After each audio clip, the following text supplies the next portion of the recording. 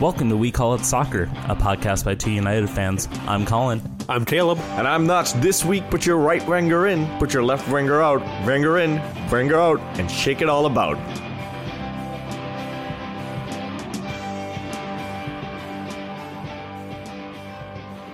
I found the perfect product built precisely for me. The Sam Adams Variety Lager Pack. 4 to 5 different lagers by the Samuel Adams Brewery, all in one pack. No bullshit, no hoppy beers, nothing that I dislike. See, No flavor. Yeah. No. I don't give a damn what you guys think about this. I don't give a damn what the rest of the country thinks about this. The American beer industry can be called the American craft hopping industry. That's what it's become. It's just become people increasing the number of hops and making triple, quadruple, quintuple, sextuple IPAs for no reason at all. And this product in an industry full of shit is built to perfection for me. And I wanted to ask you, in what other industries that you consider shit, is there a product that really speaks to you? In a sea of trash, in a sea of Parley jerseys, what is your Portland Timbers kit? Sea of Parley jerseys. Which are literally made of trash. Yeah, and Yes, they were also yes. trash to look at. Oh, I didn't like them. Hot take. I didn't like them. Hot take. Okay. Oh, jeez. So we talked about this slightly on the podcast that Colin and I were on, where you asked us questions without giving us any warnings. We just stammer before we come up with an answer. And that's what I'm going to do here. I'm just going to stall and talk to him about something, and nothing's coming up right now.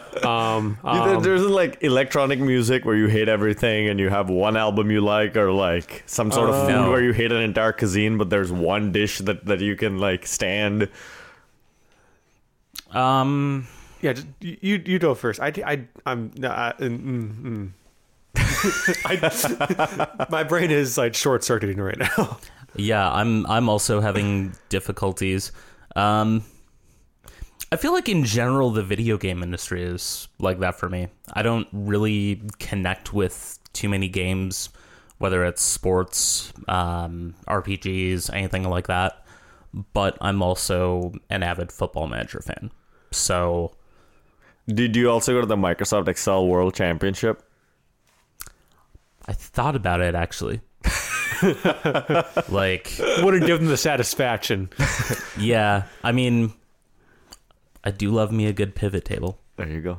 I don't like horror movies. They're bullshit. I hate being stared. I don't understand why people like to be stared.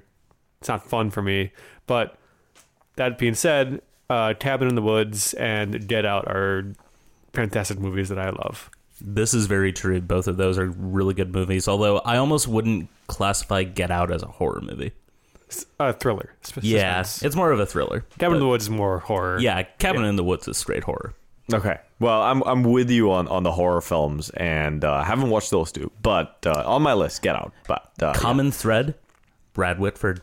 Yeah, that's right. He is in Cabin in the Woods. I forgot. Yes, he Yeah. is. I do love Brad Whitford quite a bit. All right, well, it's time to move on to soccer. And this week, our first segment is called United Passions. Our sport has a bright future ahead. In the United Passions segment, we talk about our favorite United, not those other lame Uniteds in Atlanta and DC or Manchester or wherever else. No. We talk about Minnesota United, which we are most passionate about, and thus the name of the segment is United Passions. Also the name of a trash FIFA movie made by Sepp Blatter that earned no money and played in theaters with one person in it. I was not that one person, so Wasn't it Joe Leba who wrote her review for 55-1 or then Northern Pitch? Yeah, I'm pretty sure. It probably was Northern Pitch at that point, Yeah. but man, Yeah, somebody actually saw that movie. A fictionalized depiction of the creation of FIFA. It's like the most wasteful story ever written. Starring Tim Roth, Gerard Depardieu, and Sam Neill. Rated on Metacritic at a 1%. 1 out of 5 from The Guardian. 2.1 out of 10 on IMDb. And rated a 0% on Rotten Tomatoes. Coming to a theater near you. Maybe that's what we should do on our live show. Just have United Passions playing in the background. You know how you go to a club and there's like a guy playing music and there's just some unrelated music video playing in the background to hype people up? See, what I really miss is when First Avenue used to play like just random 60s B movies during like set changes. And Okay. like the screen that they have, like the upcoming shows, that used to be like that marijuana movie that made everybody scared of smoking weed. Reefer Like, Madness. Reefer Madness. Yeah. Yeah, okay. Guys, we're stalling pretty hard here. I just talk about the game. Yeah. Do we have to? I just thought, Speaking of new Reefer, segment it's name, just legal let's just in forget Seattle. about the game. Speaking of fucking madness, Right. So Minnesota United did travel to Seattle, and its marketing before the game boasted, as usual, their forecast in bold letters doesn't look good. Turned out the forecast Minnesota United were referring to was their own forecast, which didn't look good. It was actually pretty sunny and nice there. it was remarkably sunny. Yeah. there. Yeah, So- Seattle's forecast looked great, and It didn't look great. The back line, heyo. but Chish, at this point we could put Bud Dump and Chish into the back line, and it'd be better than the one we have. Okay, so I was actually huffing pain fumes the whole weekend and did not watch this game. I felt very thankful after I recovered in the hospital and someone told me what the score was. I'm glad you said but, that now. Just as an intervention for you continuously huffing paid fumes. I mean, It has to stop. Are we sure that that's not what happened? Like my pain fumes wafted over to CenturyLink Park. So, okay, first of all, moving back to the starting lineup, some changes. Yeah. We had Dan Laddie starting, Bobby Shuttleworth in goal. Couple others, yeah. Carter Manley got the start. At right back, Jerry moved over to the left for Well, near, despondent and almost to be euthanized. no, Park merch. come on. Not yet, Hey, Caleb. the store closed. Nobody needs to Man die has here. a family, I think. That's why I Literally. paused when I was thinking about it. Should I say it? I'm just going to say it. I don't care. All right, so Birch and Mears were out, ostensibly with injuries. We had Finlay starting up top, and Ibarra, I believe, got the start as well. Quintero. Yep. Finley, Ibsen, and Schuler in the middle, and then Calvo and Boxall Yep. in the back line. And as bad as defense was, I didn't expect much out of Manley, and he met my expectations. He was fine defensively. He wasn't great going forward, but that's what I want in a fullback. I don't need him to be great going forward. Right. I need to be solid defensively. And he So- was fine. What went wrong in defense? Marking Marking in the box. everywhere, Not really. finding players, especially on the second goal.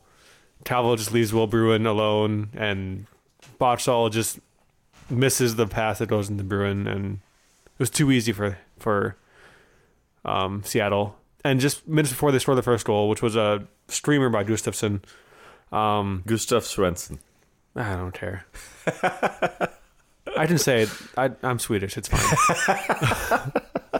Roman Torres had a free header at the far post off a corner, and Calvo just marked him, then like a matador just let him go. Yeah. And it's just like, ole, and you missed. Hi, I've planned that. I'm a great defender. I have respect for myself. I mean, so this is going to end up getting published at some point. I'm not quite sure when, but there's going to be a fantastic article in EPL this week. Basically, Pluribus Lunum. E Pluribus Lunum, where basically you spell out every single time that Minnesota has played really compact, but also marked like they're playing zonal marking. Like it's mystifying to me how loose of marking this team has been playing the entire season. It wasn't just against Seattle. It was also against Portland. It was also against Red Bulls. It was against San Jose. And frankly, it's been happening as far as I can remember, certainly throughout their entire time in MLS. And that's not it is a defensive mistakes also are account for that, but if they're being told to march zonally and also be compact, that's a coaching decision that they're making, and maybe switch to man marking. Yeah. And that might... Well, more Yeah. importantly, if you're going to zonally mark, make sure that you have people throughout the area that the attack is in. Like, if you're playing so compact, it doesn't work to zonally mark. Yeah.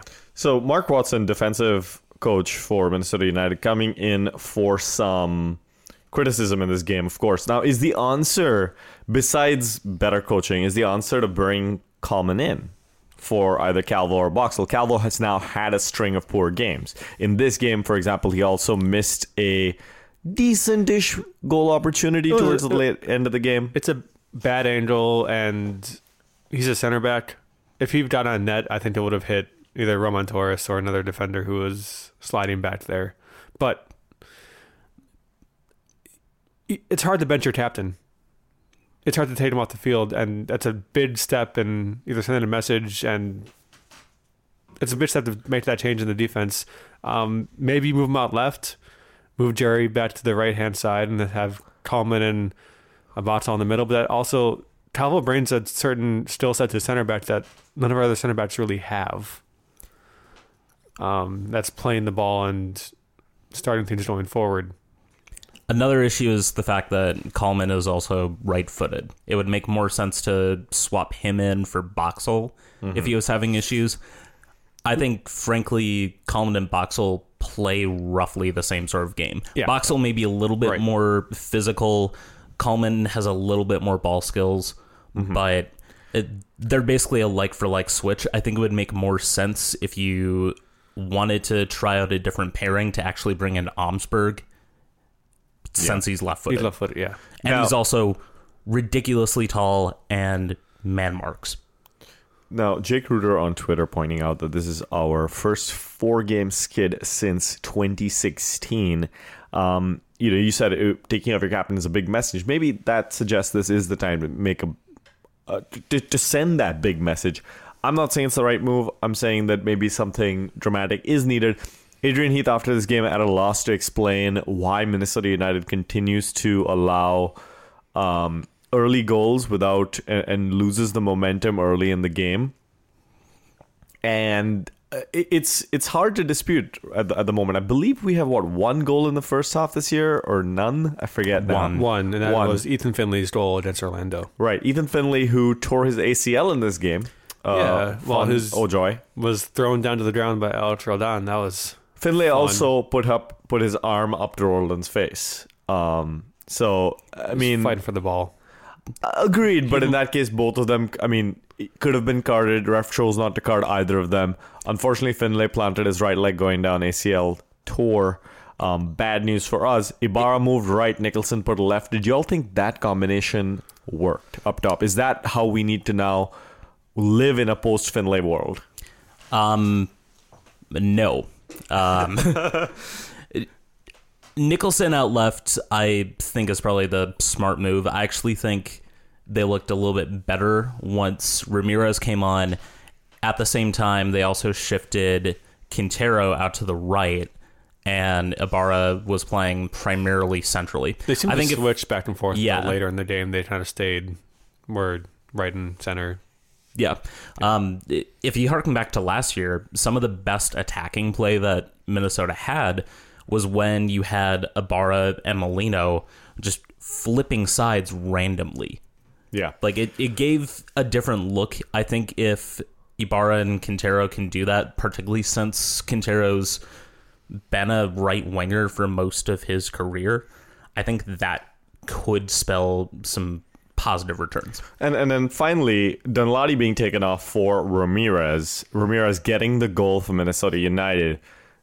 Did we see a convincing performance from Christian? Absolutely. Yeah. He changed the game when he came in. There was no attack going forward for Minnesota in the first half, and didn't really start until Ramirez came into the game and was able to hold up those balls that were through to him, and he played like his spot was on the line. There was a moment where he lost the ball near midfield and then tracked back and was basically in the sixth role for a good minute and a half trying to win that ball back. Mm-hmm. He played and fought and earned his goal, and definitely earned a starting spot for next week home against Houston. Quintero plays really well with him already, and that partnership's only going to grow, and I hope that hopefully that means more goals. Quintero involved again in the goal It's scored. just a rainbow chip. It was delightful. Rainbow chip, rainbow header. Dunladi also coming off potentially because of an injury. He's again hurt. Has there been a status update on his Day-to-day. Day-to-day. We're going up against a Houston team that defeated Toronto like C or D 5-1 last week. Houston coming off a great result. I'm not allowing myself to get excited for the match itself, the actual game. I'm very excited about them playing at home and the experience, but holding my breath. Would you guys venture so far as to share how excited or how optimistic you might be about this result? Houston's terrible on the road. They're absolutely terrible on the road. Their 2 wins this year have come up against Atlanta, which was a great win for them in the first week. But got the tactics wrong. And their other win was against Toronto's JV squad.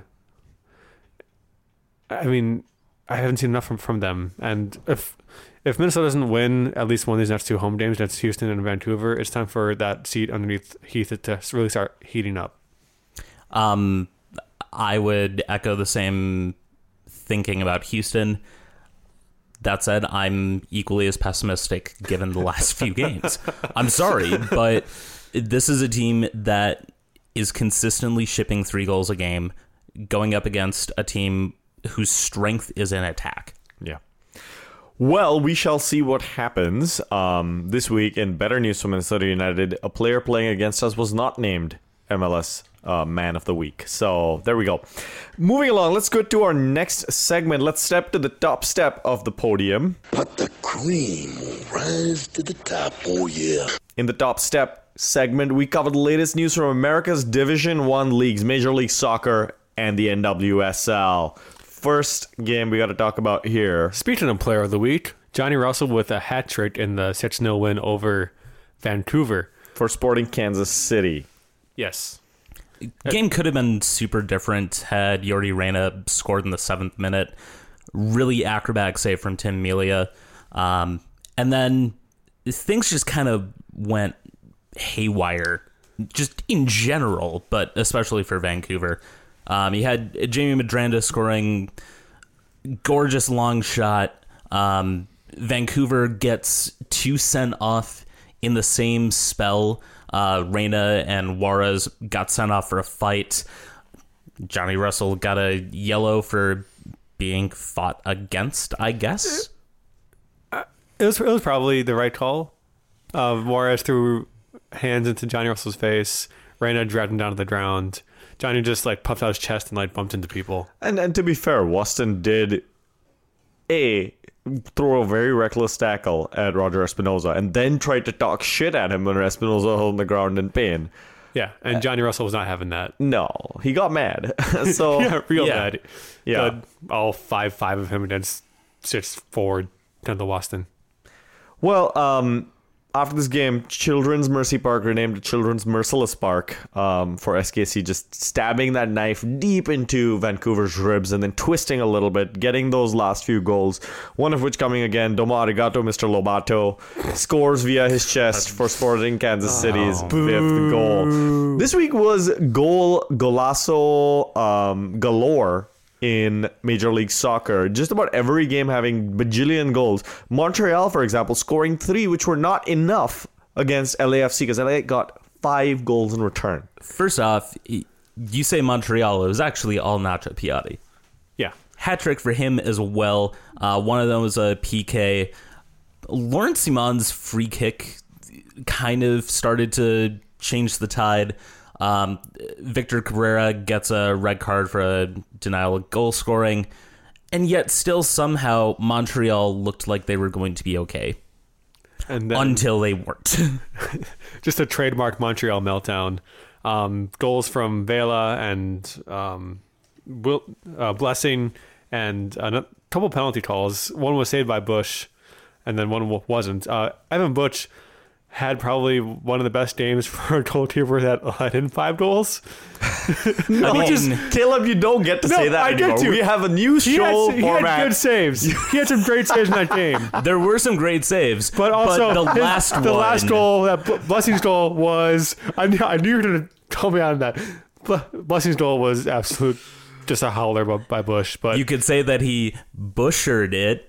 No, no. boo. Yeah. Okay, bye guys. I can tolerate Mr. Roboto. I can't tolerate. Have fun talking about Wenger out. Hey, one quick question. Carlos Villa has now scored 5 goals. He is second in the league's top scorer list behind Joseph Martinez of a team that shall not be named. Villa, what? Best signing of the year at this point? It's either him or Johnny Russell. Yeah, Russell started hot too. I would probably lean Vela. Yeah.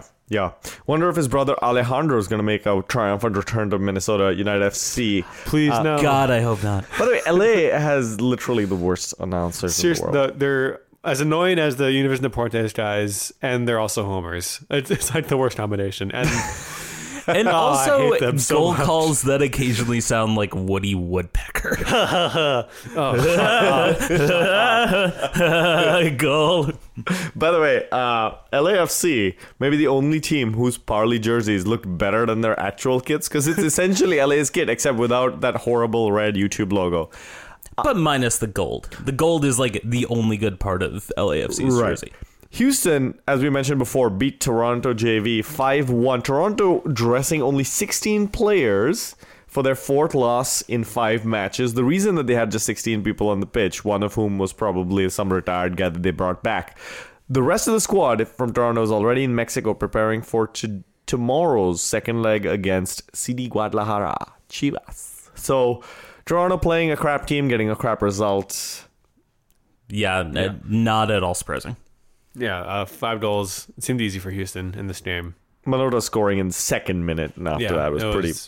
ridiculous. Yeah, by the way, do you know that Houston player Quito is pronounced Kyoto and not Quito? When I saw a player whose name was spelled Quito, I was like, Quito, that's great. And then the announcer was like, Kyoto. So, Do you know that Kyoto is one of my favorite restaurants?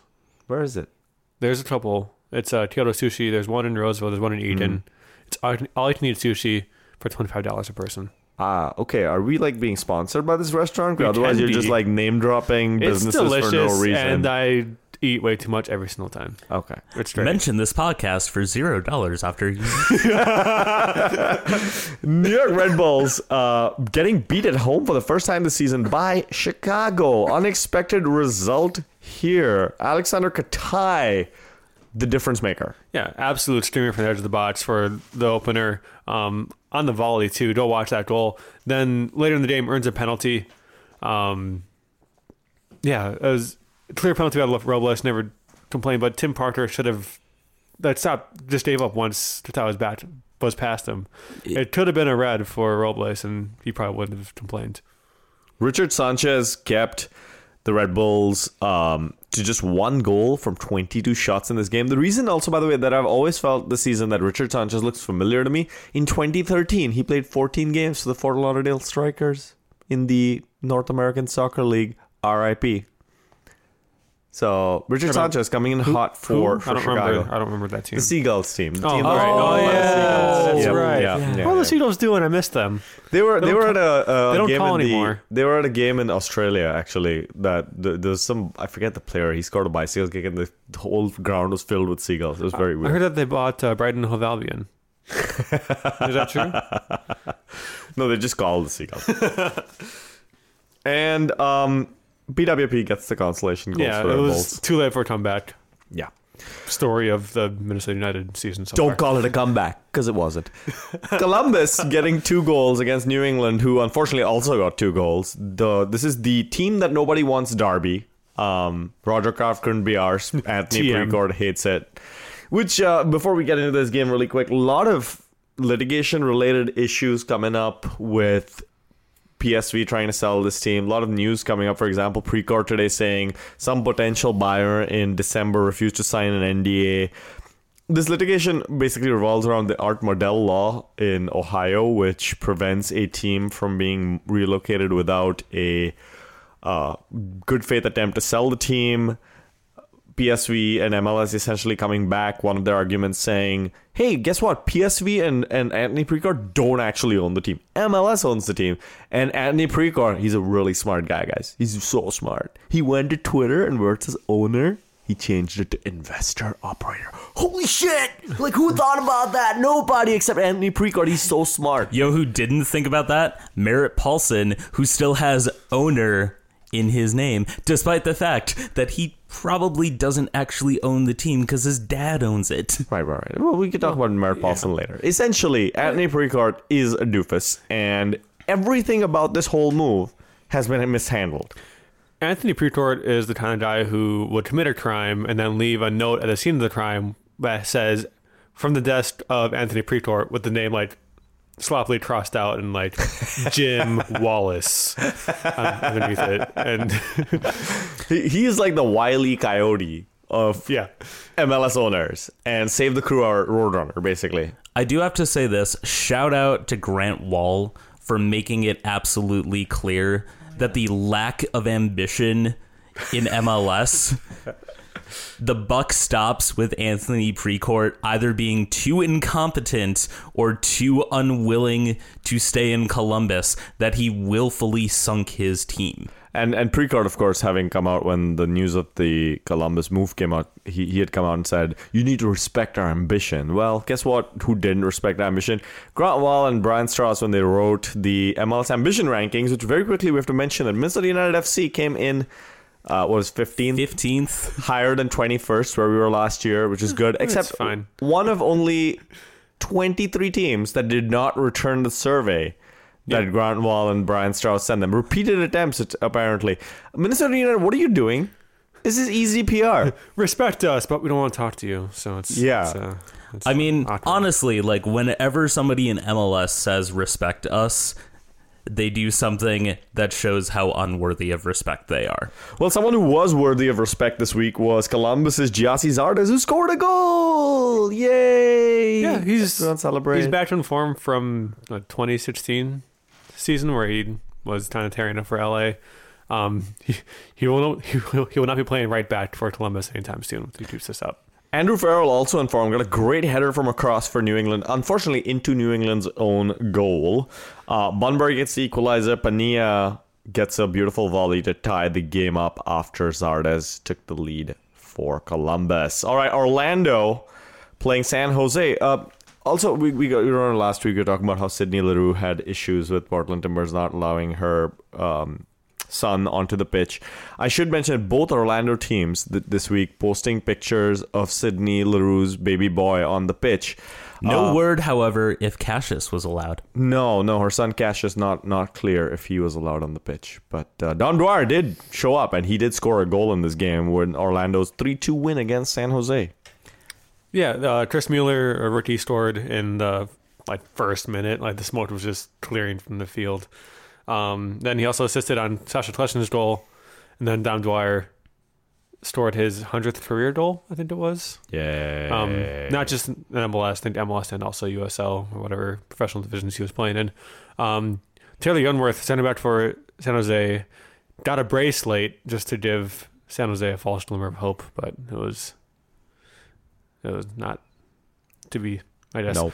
Justin Merrim did miss a penalty in this game because he's not allowed to score this year, apparently. Dwyer went down in the box to earn that penalty, so I think it was karma for that dive. That was a penalty, but it actually was a penalty. This time it was, but I'm saying it was Yeah. karma for the unearned The karma goal. was a couple weeks late. Yes. I believe Karma strips at a joint down from Orlando Stadium most weeks, so she was busy. It's in Tampa. But, yeah, okay. Yeah. FC Dallas played Philadelphia and won 2-0.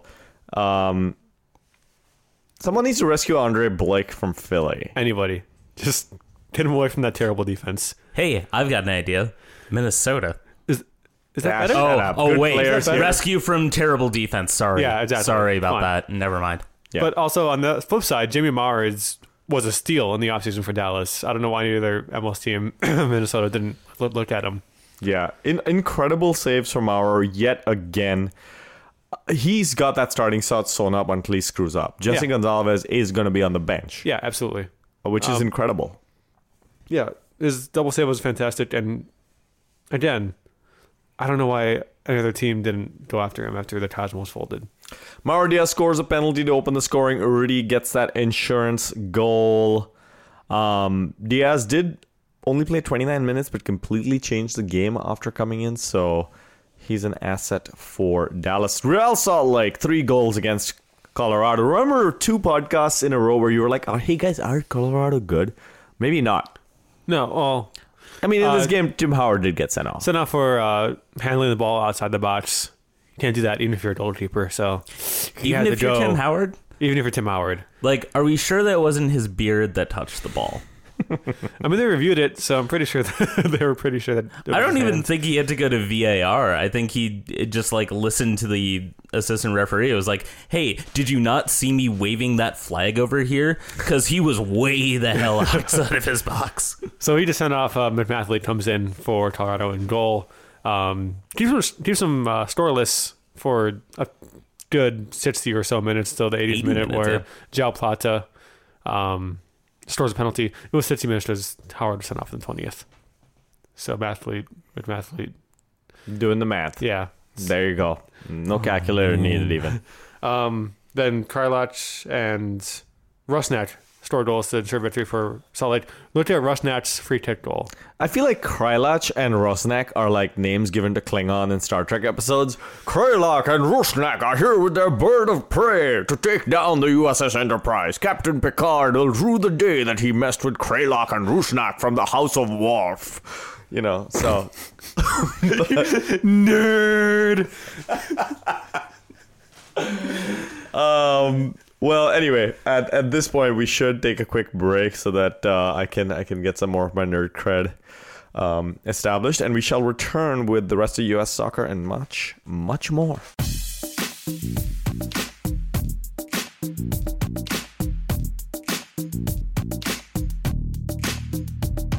Welcome back to We Call It Soccer.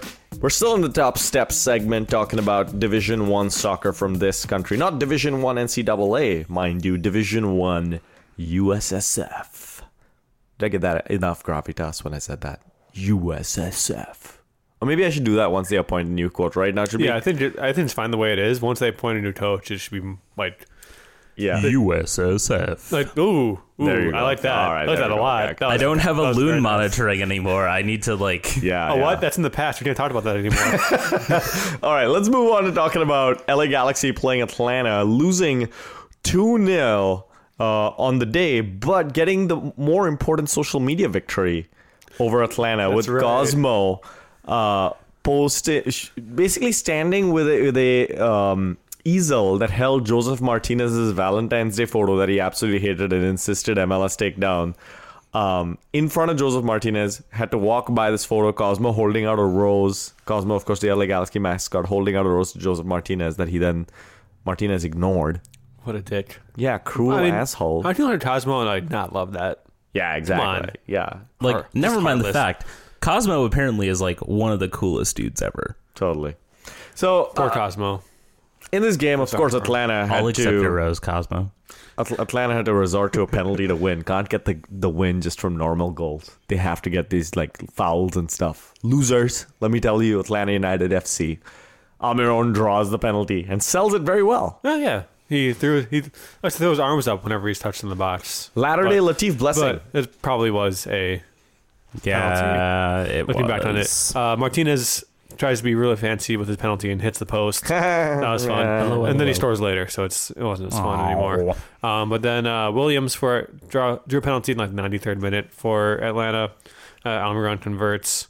Games were pretty much over at that point anyway. LA didn't show up.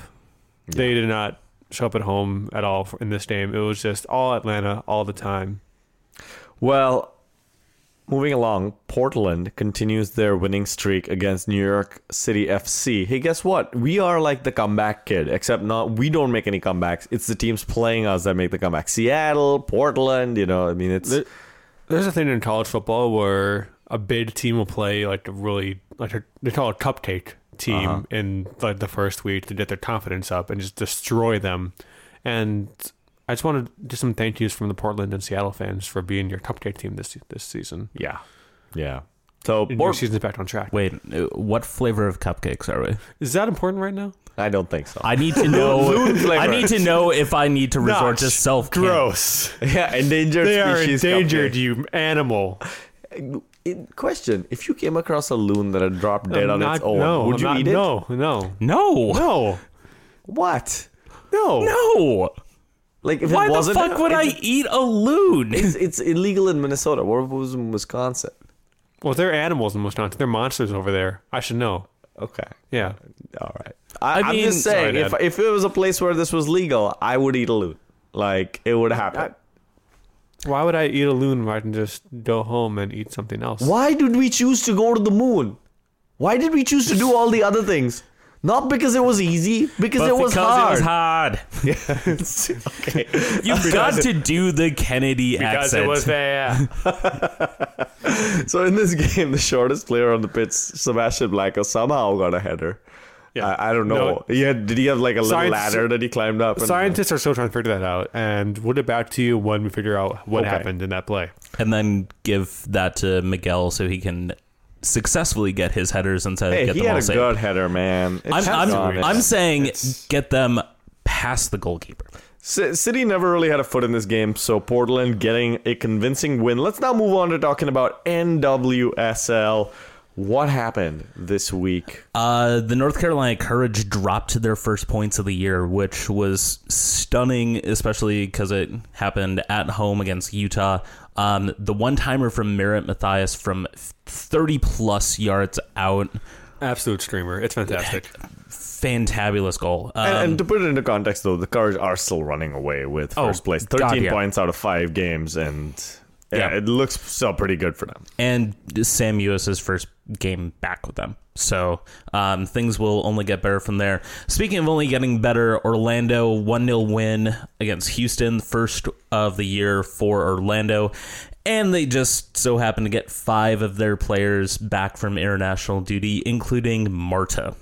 So hopefully Sydney Leroux is going to be tweeting about games from the sideline and complaining about her time away from there. We speaking of that game, we also should mention that Kalia Ohai came back from a long-term injury. Yep, in this game. Yeah, first game since I believe July of last year, ACL injury. So good to see her back on the field. Red Stars and Sky Blue tie 1-1. Thorns and Washington Spirit tie 1-1 as well. So we also saw the Red Stars earlier defeat the Dash 3-0 in the week. Ouch. Yeah, not so great for Houston this match week. All right, with that, it's time to move into our next segment where we get low and get low down into lower leagues of U.S. soccer. So what's up first in our Get Low segment, guys? Tampa Bay Rowdies beat Real Monarchs 2-0. Also the first drop points for Monarchs. More importantly in this game, though, Georgi Ristov, 57th goal for the club, ties their historic mark. Fantastic returns for him. He's been scoring consistently for 6 years. It's fantastic to see that somebody can come into a club, kind of revitalize their career, and stick around and still be a really vital part for them as they've gone into a different league, into so many different avenues. Yeah, Good for him. It is pretty incredible. You got to admit. Also, FC Cincinnati tied Pittsburgh 2-2. The first 2 goals allowed the entire season for Pittsburgh. And Joe Greenspan's defense. Indeed. Former Loon. Yes, Loon legend. In front of, I believe, just shy of 25,000 at Nippert Stadium. So, very difficult place to get any sort of result. I don't really blame Pittsburgh for letting in a couple of goals. Yeah, a point in Cincinnati is a good point for an away team. I will give 2 shout-outs at this point to other lower leagues teams. First off, the Chattanooga FC, and more importantly, their supporters group, the Chattahooligans, produced a scarf that has the offside rule on it. It is probably the single most important scarf ever produced in American soccer. I purchased one within the first minute that it was on sale online. The first batch sold out within an hour. They're taking pre-orders for second batch. Highly recommend you get yours for $30. Anytime someone says, "What's the offside?" you can just hold up the scarf and have them read it in very fine print. Also want to give a shout out to Fire 98 SC. Fire Soccer Club here in the Twin Cities plays in the WPSL and is going to be playing at right here in St. Paul at Seafoam Stadium. It's a women's team in the lower leagues, so come watch them. Their games are very inexpensive to attend. I'm planning to go because it's only a few blocks from my place. How can I not go to a awesome soccer match so close to me? So I highly recommend you check it out as well. One thing that I did find out, there's going to be an 8-week span where there are 37 games between Minnesota United, the local NPSL, and WPSL teams. Yeah. There's like 6 days in there where you can feasibly, if you speed, make it to like 90% of at least 2 games. Don't speed. It's dangerous.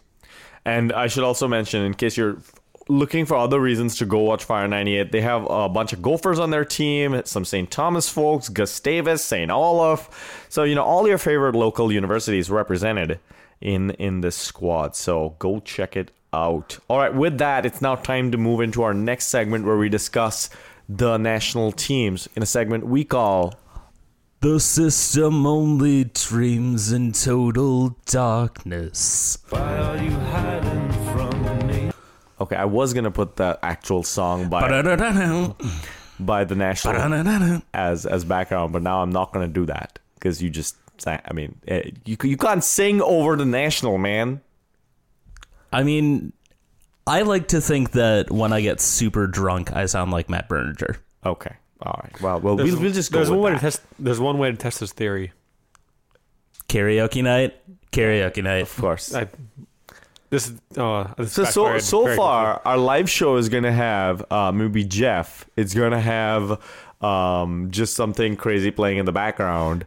and Colin drunkenly singing the national. Yeah, well, no, karaoke afterwards. Like after we're done recording, then we just open it up for karaoke. We can't afford a karaoke machine. Just gonna have a mic and just like, no, it's like this, and then just start singing the national. Yeah, there you go. Okay, well, what happened to our national teams this week, my friends? So actually some kind of frightening news happened. The CONCACAF U17 Women's Championship was scheduled to be going on in Nicaragua last week and this week. It was canceled after the first round of games due to riots in the capital, Managua. The U.S. was slated to play Canada literally the day that the tournament got canceled. Nobody could really figure out why it was until everyone started to actually get the reports saying that like 24 people were killed in some sort of strife between security forces, rioters.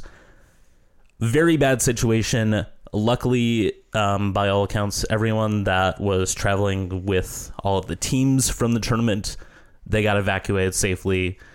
No word yet as to how they're going to handle qualifying.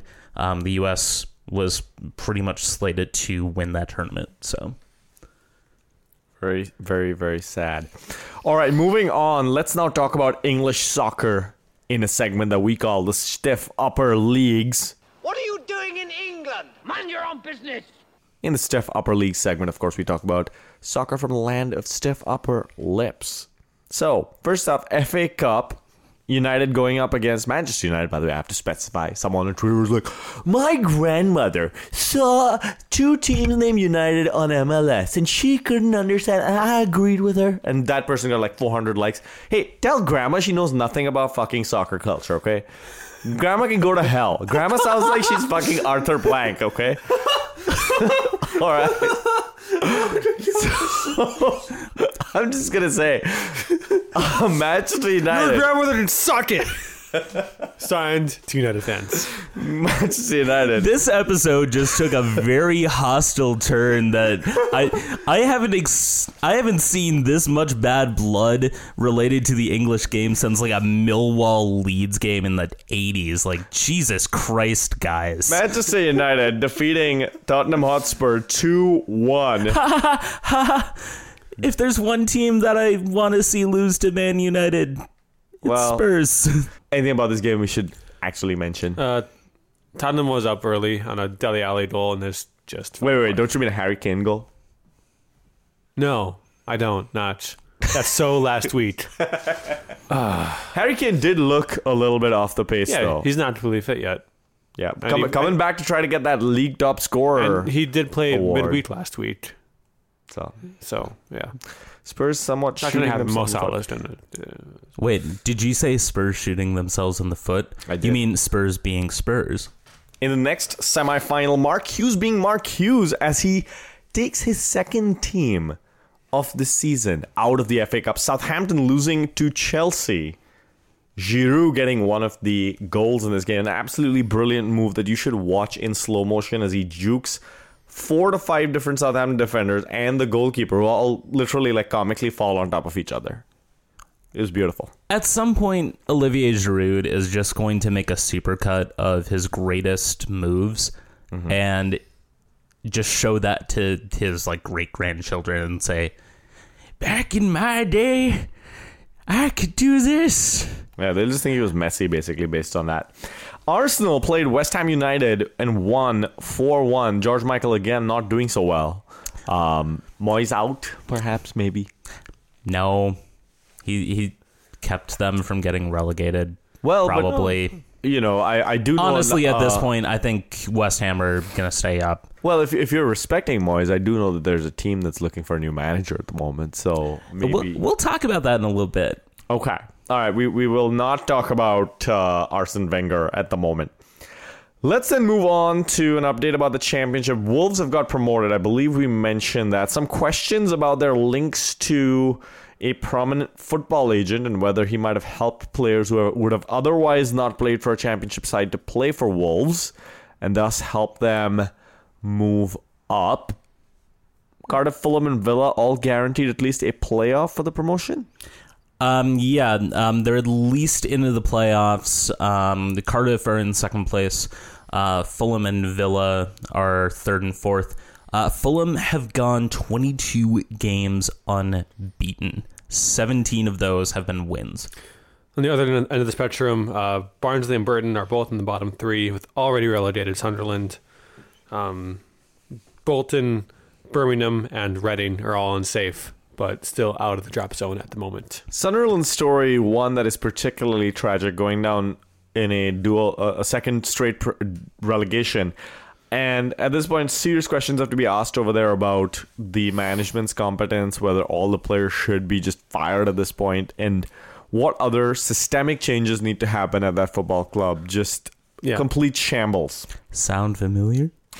No, it doesn't.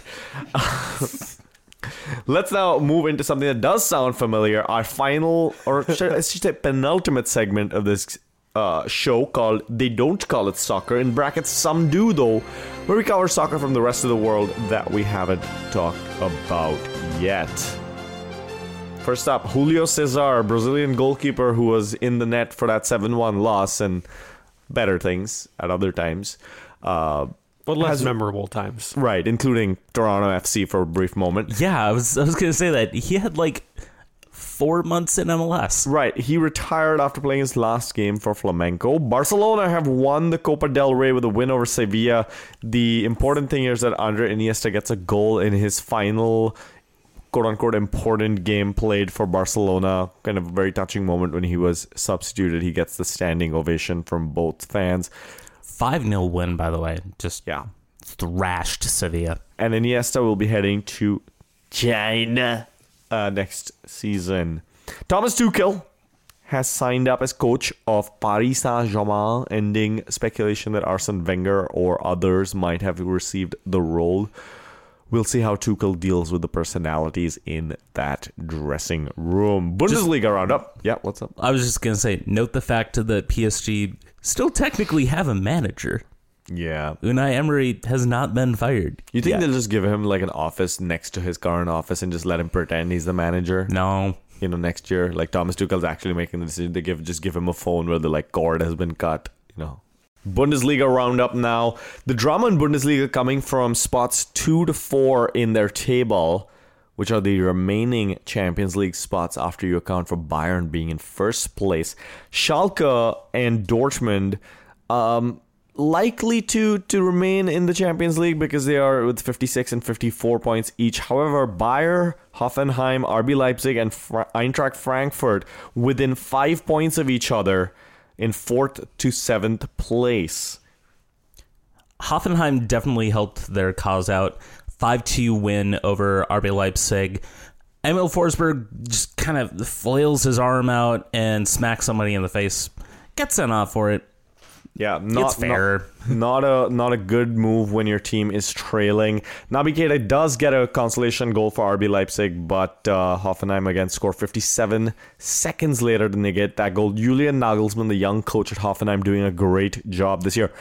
Eintracht Frankfurt, Niko Kovac has been confirmed as Bayern Munich's new coach for next year after Jupp Heynckes retires. For real this time, we promise. Cross your fingers.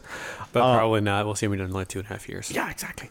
Frankfurt are, however, quite mad because they claim that Kovac was approached without their permission, and this has been announced right as Bayern and Frankfurt are to meet in the DFB Pokal final on May 19th. So Bayern making this kind of stunning announcement, demoralizing Frankfurt, kind of undercutting Kovac's role at the club, right when Frankfurt is going up for a massive game against Bayern. Bayern undercutting teams below them in the Bundesliga by taking their talent. What else is new? Right. Dortmund, I think, solidified their Champions League spot, though. 4-0 win against Bayer Leverkusen. Jadon Sancho, the English phenom starlet, taking all of the attention away from Christian Pulisic. Scores one, which was assisted by Christian. Also got an assist on one. Marco Reus with 2 goals there as well. Moving one level lower in the Svein Bundesliga.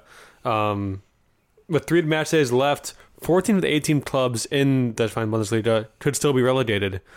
So if you're on the top 4, you might be absolutely fucked. If you want to, listen, go to your closet right now. If you own, a bunch of flannel and have, a unicycle and some vaping, go watch the second Bundesliga, okay? Because, seriously, you are a big hipster already, and the most hipster thing you could do is, while someone's watching Bundesliga, be like, this is so lame. But I watched the 2 Bundesliga, and it is such a thrill this year.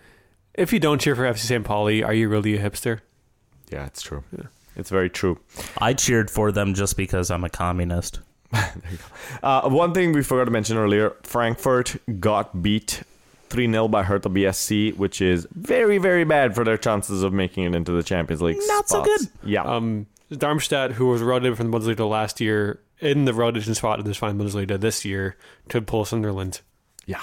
That would not be good for them. Serie A roundup, the big game this weekend, Juve versus Napoli. Juve with the chance of pulling 4 points clear of Napoli. Did not happen. At home, no less. Yeah, Napoli had a goal called back in the 37th minute, rightfully so, for an offsides call. But Kalidou Koulibaly with the 90th minute towering header to get the win and all 3 points for Napoli. The title race is definitely on in Italy. Yeah, let's go Napoli. Juventus, I believe, has won the last 6 seasons, so this would be incredible for Napoli to come in and get one on them. Napoli, also the first team since 2011, when the stadium opened, the first team since 2011 to hold Juventus in their new stadium to 0 shots. So fantastic. Shots on target, right? Yeah, shots on target. They hit the post once. Right. Yeah. So it's absolutely fantastic defensive performance by Sarri's team in Napoli. Liverpool played Roma in the Champions League today. Liverpool getting 5 goals, conceding 2. Who cares? Everyone obsessed about, oh my God, they're pulling a Liverpool by giving up to it. Who cares? They scored 5 goals. Any of you listening, Rome just got its ass handed to them. Yeah. 2 goals each from Mo and Bobby. 1 goal from Sadio. The one thing that Jurgen Klopp is not going to do in Rome in the second leg is bunter and hope for a 0-0 draw like Barcelona did when they went to Rome. Ron Howard narrator voice. He will. No. I'm just gonna throw this out there. Mo Salah better play the full 90 because They took him off and then they almost scored 2. Well, not only that, like the entire.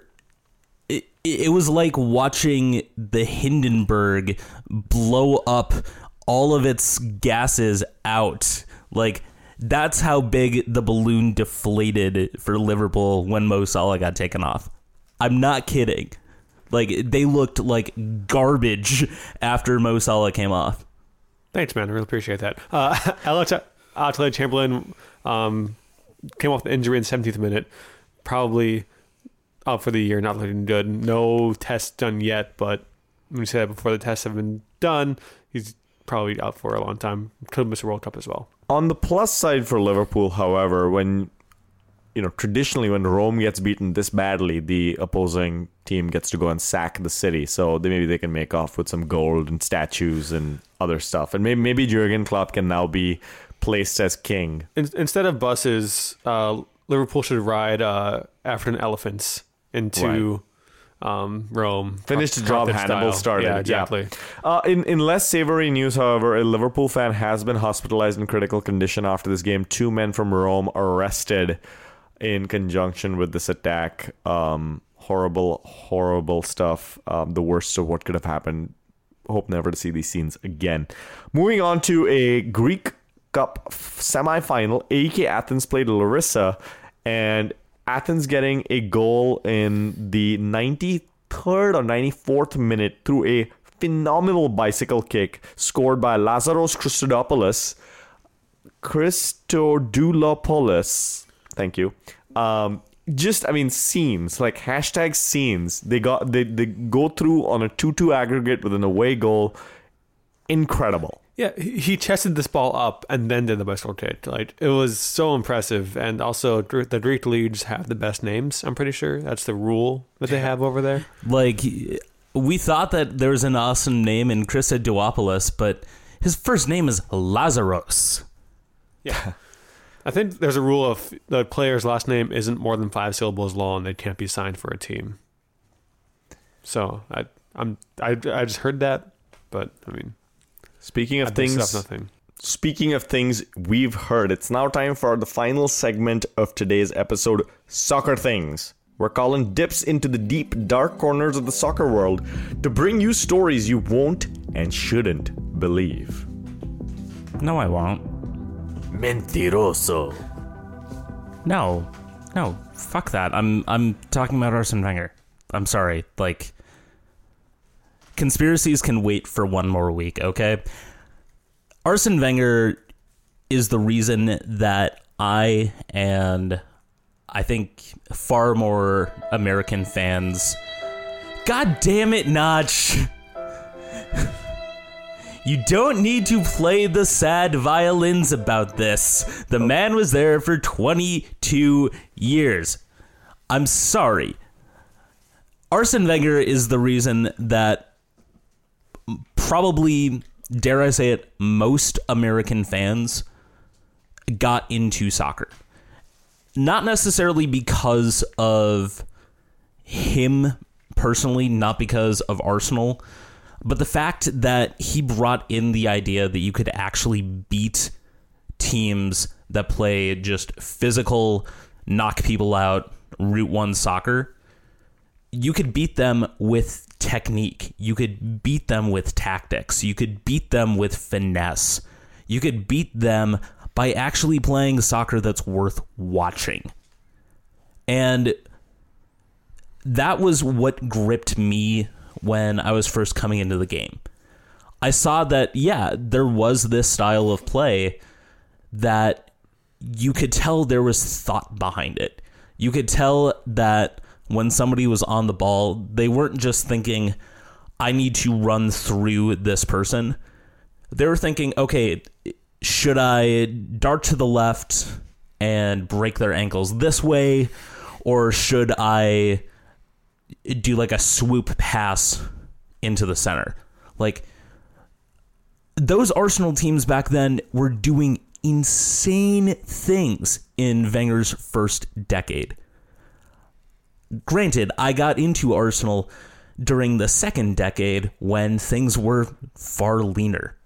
But regardless, Wenger was he was the first one to really push the English game into that different sphere. And because of that, you saw teams like Manchester United and Liverpool bring in flair players. They brought in guys who could actually, replicate what Wenger was doing. You saw teams figure out how to play defense rather than get yellow cards. The English game suddenly became interesting rather than just a bunch of dour 1-0 games. And because of that, that's what made English soccer accessible to so many American fans. When you look at how many fans Arsenal has in the United States, it's a testament to the fact that when these people were getting into soccer, Arsenal were doing the innovative stuff. That's what got me into this game. So if you hate listening to me, you can blame Arsene Wenger all you want, and I can blame him for a shit ton of agony over the last 12 years, peppered in, of course, with a couple of FA Cup wins. But as much as I've ragged on him throughout this podcast, I've done it because I've wanted to see him be successful to match up with what he did to get me into the game. I think Arsenal fans are going to realize next year just how bad it is to lose someone who's been in charge for 22 years. Manchester United fans had that wonderful experience several years ago. I think they deserved it given the streak that they were coming off of. But Arsenal fans, I don't think, have that same recent set of good results. If you look at there's a great graph posted on Reddit which showed 22 years of Arsenal, 22 years with Wenger, 22 years before, and 22 years prior to even that. And it's clear to see just how much of an impact Wenger has made in the positives column. I know growing up in India, Arsene Wenger was, when you were little, you just assumed Arsenal was named for him. So honestly, I thought that too. I wouldn't be surprised to get David Moisnell or like Sam Allardyce-nell. So don't say Sam Allardyce-nell in front of Holland. He will freak out. So what did I just say? He was just joking. He was just joking. It's okay. Now we just wait with bated breath to see where Wenger shows up. One of his interviews recently, he said that he's been working 7 days a week for 22 years. He said he has worked every single day. So I can't imagine the man just taking off and retiring. I know he's probably going to go somewhere else. We'll see where he ends up. He is known to be a coach who isn't one who is strong in the active coaching department. He likes to assemble the parts and let them just play. So I don't know if he's what we need at Minnesota United or anything like that, but I'm just saying, U.S. national team, the Italian national team, there are places, the French national, there are places that could use a 68-year-old manager who's seen high-level soccer for 22 years. I'm just going to throw this out there. I assume that he's going to be the manager of France after the World Cup. Regardless of what happens for them, that would be what I'd bet. As far as what Arsenal does after this, yeah, people are going to absolutely eat crow when they've spent the last 4 or 5 years saying Wenger out, Wenger out, Wenger out. They're going to see that it is very difficult for these other teams. I think it's part of that process that top-level teams go through where it takes 4 or 5 years to assess a manager's quality. You're not going to get a 22-year guy, but at the very least, the first year is going to suck. Well, and we saw even with Manchester United where they had this really nicely laid transition plan, things can go wrong. So Arsenal's way, which was kind of unexpected, maybe some hints leading up to it, but nothing. This was a bit of a shock. Maybe it'll show its own type of dividend. So we'll see. Hoping for the best for Mr. Wenger. But with that, it's time for us to draw a close to this rebooted edition of We Call It Soccer. Where can the good people find your rebooted tweets on Twitter? We're supposed to reboot our tweets. Yeah, told you. Damn it. Shit. Well, I'm still at KLson716. I also work for 55.1. Special thanks to Tectonics for letting us use their song Lustless. How do you know I haven't used a different piece of music for our intro? Maybe I rebooted that too. Well, I just said that, so we can't think for this episode. I did. You can find me over at The Attachment. You can also find my writing over at E Pluribus Lunam. Should have a piece this week with a couple of extra thoughts on how to tactically solve the defensive woes. You can find me at TWO United Fans. You can find this podcast on fine podcast providers everywhere. You should leave us a review on iTunes. You should share this podcast with your friends. And with that, it's time for us to end another episode of We Call It Soccer. We shall return to you next week with all the soccer news from America and the rest of the world. Until then, goodbye.